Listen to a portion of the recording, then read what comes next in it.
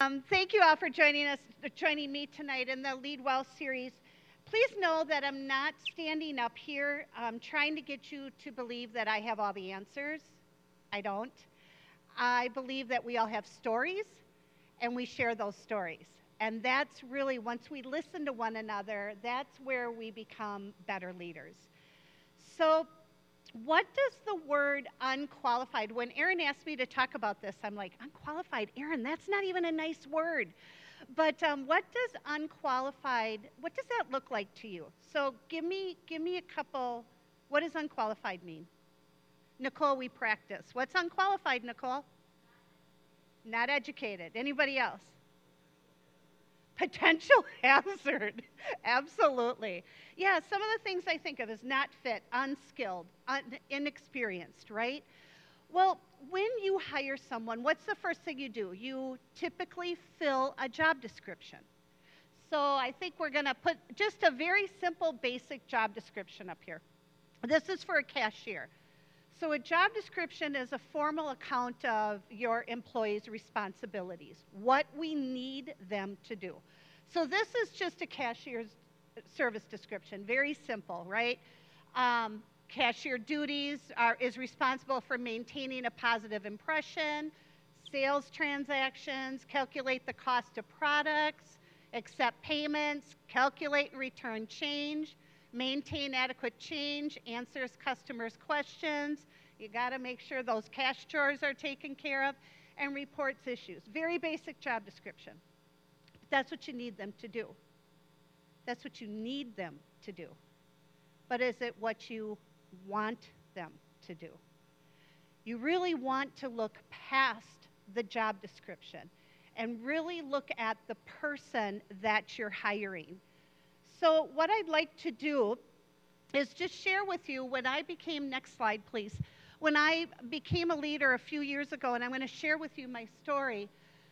Somebody showed me this little poster, and it meant the world to me at that time, thinking, I can do this, but I really wasn't quite sure how. So they said to me, one of the most important aspects of being a leader is to know your employees or your team members. And you'll hear me say that a lot, employees or team members, because remember, I oversee a lot of volunteers. And they're not employees. They don't get paid. They're part of the team to make things happen. But it said, if your actions inspire others to dream more, to learn more, to do more, and become more, that makes you a good leader. Well, it sounded simple, but it really was kind of hard to do at the beginning. So let me tell you a little bit about my story. So, yep, that's me going all the way back. I did save almost all of my, my name badges. However, I don't want this to be about the titles. I really come before you humbly to tell you what happened in my life. So when I was a little girl, there was this neighbor of mine. Her name was Anne. And she worked at St. Agnes Hospital. And do you remember, like, I'm talking a long time ago, and when the CNAs used to wear the little dress and the white stockings and the white shoes and the little hat. And I remember Anne coming home from the hospital, and she would be exhausted. She'd put her feet up on the couch. She'd put a pillow underneath it, and she'd look at me and she'd go, what a great day. I go, are you kidding? You're exhausted. You can't even make supper. Your feet are up. But it just meant the world to her of what she was able to do. And that became my dream, is I wanted to be Anne. And I wanted to go to a job where I absolutely loved what I did. So I started as a CNA. When my husband and I got married, we moved out to Denver and lived out there for a little bit. And I went into, when we first moved out there, I went into a nursing home that I heard was hiring. And I walked up and I asked for an application. And the lady said to me, well, what are you applying for? And I said, the CNA. And she said, oh, where are you from? And I said, Wisconsin. She went, can you come over here and talk to me for a little bit? And I said, sure. My husband's waiting in the car. He's thinking that I'm just coming in for a job description or for a application. And he's waiting out in the car. And I come out an hour later. And he's like, what were you doing? Well, the lady looked at me and she said, you're from Wisconsin? And I said, yeah. She said, yeah, you're hired. Why? She said, didn't you know anyone from Wisconsin? They are the hardest workers. I will hire someone from Wisconsin in a heartbeat. So I walked out an hour and a half later and said, I'm hired. You got a job? But really what it was they just looked at truly where I lived. They didn't know anything about me, but they looked at where I lived. So when my husband and I moved back to Wisconsin, because I had that beautiful girl that's sitting over there, and I didn't want to raise her without her grandma and grandpas, so we moved back home, and that was my opportunity to start working at St. Agnes Hospital. So I went in, and I was hired and for a CNA for home care and hospice.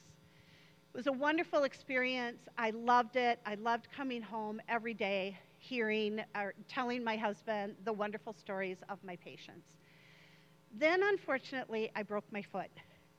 Actually, Byron broke my foot, but I don't think I should get into that here in church. Something about a bowling ball, and he didn't want to move it out of a cabinet. But okay, anyways, broke my foot, and it was broken pretty badly. I could not do CNA work for a good couple months. So my boss at that time came up to me, and she said, Barb, why don't you become a receptionist? And I said, I don't want to become a receptionist. I want to do the hands-on patient care. And she said, what makes you think you can't do it as a receptionist? Well, I don't know. So I went about and I started working as a receptionist, and it was amazing. I found out that I could care for people on the phone. When they called in, I was their only person they were talking to at the time their loved one was entering the land that was promised to him or her. So that was just amazing to me that I could still do what I love to do, but over the phone. Through that, I started at I had some committees and things that I was working on at the hospital. And all of a sudden, the director of human resources approached me and said, Barb, I want you to be part of my team. I don't like human resources. They're not nice. You know, they fire people. No, I don't think so. Maybe some other time. She said, no, really, Barb, I think you'd be great. What we really need is someone like you with your type of attitude. Now, I have attitude, but I don't know what type of attitude she was talking about. But I was hired as the HR assistant. I think employment assistant is what I was hired as. I probably was in that role for less than a year. And they moved me into an HR consultant role. And that's when I became a consultant working for the different departments in the hospital. Why am I telling you this story? Was that me or you, Aaron? The reason why I'm sharing this with you is when I was in HR, they then asked me to become the volunteer supervisor. Now, I've been at the hospital for 30 years, so I'm really not jumping jobs very quickly, but I just wanted you to understand my path. When they asked me to become the volunteer supervisor, I had to step back, because it was at that time that I had to face reality. And that's when I went up to my supervisor at that time and I said, I can't. And she said, why not? I said, did you read the job description? She said, yeah. I said, the job description says that you have to have a bachelor's degree. I never stepped a day in college. And she went, oh, I see. Well, let's not worry about that right now. I really believe you're the right person for the position, so let's worry about that later. Are you interested in the job? And I said, very. And so we went on. I became the volunteer services supervisor. I was that for 8 years. And then 2 years ago, this lovely thing hit this community. I'm not sure if you heard of it. It's called COVID. And all you know what broke out in that hospital. And it was really a tough time. And at that time, somebody came flying through my office and they went, we have to get screeners out at the front, and I don't know how I'm going to do this. And I said, let me help. How can I help? And they said, are you serious? Yeah, let me help. I'll take over the screeners. And from there, just like that, I became the operations manager of the hospital.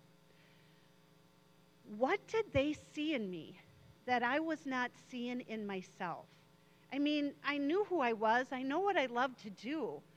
But what were they seeing in me? And so that's when a good pastor friend of my husband's and I met us one day, and I just said, Brett, why am I giving these opportunities? And he said, Barb, it's because you are. Really? I said, excuse me? He said, you're fat. I said, what do you mean I'm fat? And he goes, Barb, slow down. Next slide. We'll leave it. You are faithful, you are available, and you are teachable. And it was at that time when I became the leader of volunteer services when I wanted to build my team off of that. Now, I will tell you, every single volunteer that walks into that hospital is fat. They are faithful, they are available, and they are teachable. They want to be there. If you have an opportunity to have any volunteers come and be part of your programs, please do so, because they're the ones that want to be there. My joke at the hospital, going from HR to supervising volunteers, I'm like, volunteers love to play in the sandbox. Not all employees do. But with this, what I found is I was building my team in volunteer services, and I found that every single one of my team members had these qualities. When I looked at Faithful, I looked at my friend Cindy, and she is my friend. We've worked together for many years, and she was the administrative assistant for volunteer services. And when I think of the word faithful, it is Cindy to a T. She is, do you all have mission statements? Like in your home or at your business? We have a mission statement at the hospital, and it is, through our exceptional healthcare practices, we employ or we show God's grace. And Cindy's actions to that is it's never just words on the wall. That mission statement is not words on the wall. It is something that she is living out every single day. That is faithful. Someone that's there, they're going to go above and beyond. They're going to take customer service to a whole new level because it's what comes natural to them. The next thing is available. Are you looking for employees that are available to you? And what I mean by that is Jessica's another member of my team. And remember I told you when COVID hit, one of the areas that I offered to take over was screening. So if any of you have been in the hospital, you'll notice when you walk in, you get screened before you walk in. And so I asked my team, is anyone willing to help with the screening? And Jessica said, I am. I'm available. I said, okay, Jess. You walk in the hospital, any 3 hospitals here, and you will find a screener, and Jess is running that entire program by herself because she was available. And then teachable is Jason, and Jason has been with us now for a year, and he takes those moments, every single moment he can get, and he learns. He's an everyday learner. And that was something that really stuck out to me.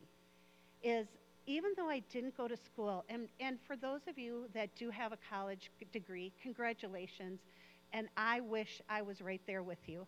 However, it just didn't work for me. It was just something that didn't work out. I did take a couple classes, and I remember looking at my husband going, no way, I'm not doing this. And but I did get A+. But man, the stress. So, but I do take every opportunity I can to learn every single day. And so with that said, now you have faithful, you have available, and you have teachable. Now you add that with 1 Peter 4:10, as each one of you has received a special gift, employ it in serving one another through the manifold grace of God. what more can you ask for? Everyone has gifts. And so make sure that you as a leader are talking to your employees. And I know some of you may say, you know what, Barb, I don't have time for this. I got a business I need to run. I completely understand, but trust me, if you take the time to really get to know your employees and find out who's faithful, available, and teachable, and then recognize what their gifts are, you have just made yourself a wonderful team. Next slide. So ask yourself that. Who is faithful? Who is teachable? And who is available? I was standing way off over there and not even paying attention to my sheets here. What I kind of would like to leave you with is just a couple thoughts. And the first thought is I'm so sorry. Aaron has all this on his laptop. I should probably do that. Is give your employees opportunities. When was the last time you gave your employee or your family member or your team member, given them opportunity, mentor them, get to know them, spend time with them? The bottom line is what I'm asking you to do is getting your employees to trust you. Trust that you're going to lead them and you're going to take great care of them. Next slide. So, is there such thing as unqualified? No, not at all. Unqualified equals fat, or fat equals qualified. Bring forth their treasures. Remember 1 Peter 4:10. And I'd like to leave you with this statement here. I once read an article that told how the wealthiest places on earth are no oil fields in the Middle East. They are not the diamond mines of South Africa. Where do you think the wealthiest places in the world is? Cemeteries. Because buried in the ground are businesses that were never formed, songs that were never composed, books that were never written, potential that was never realized, and dreams that never came to pass. Don't let that be you. Please don't let that be your employees or team members. Don't go to your grave with your treasures still in you. Encourage your teams to keep growing, keep learning, and to step out in faith. So take a few moments. I'm going to exit the stage. Aaron's going to come on. Take a few moments just to talk to one another a little bit and ask yourselves, what team members do you currently have? The ones that you left on Friday and the ones that you're going to see on Monday morning. What team members do you currently have that have these abilities? What are you going to do about it? But I'd really like you to think about, are you fat?